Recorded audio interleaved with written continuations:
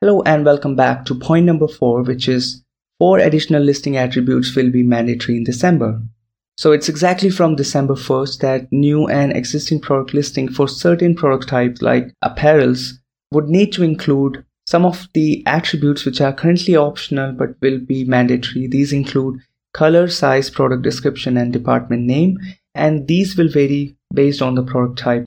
They will become the mandatory attributes. So if you face any issue with your listing in the month of December, you may want to check the listings and see if there are any additional attributes that you need to fill in, and that should fix the issue. The reason to include these attributes is to ensure that your listing contains relevant information that customers need to make a buying decision. And I think this can be useful to reduce some of your returns, which could be happening, especially in the apparels category.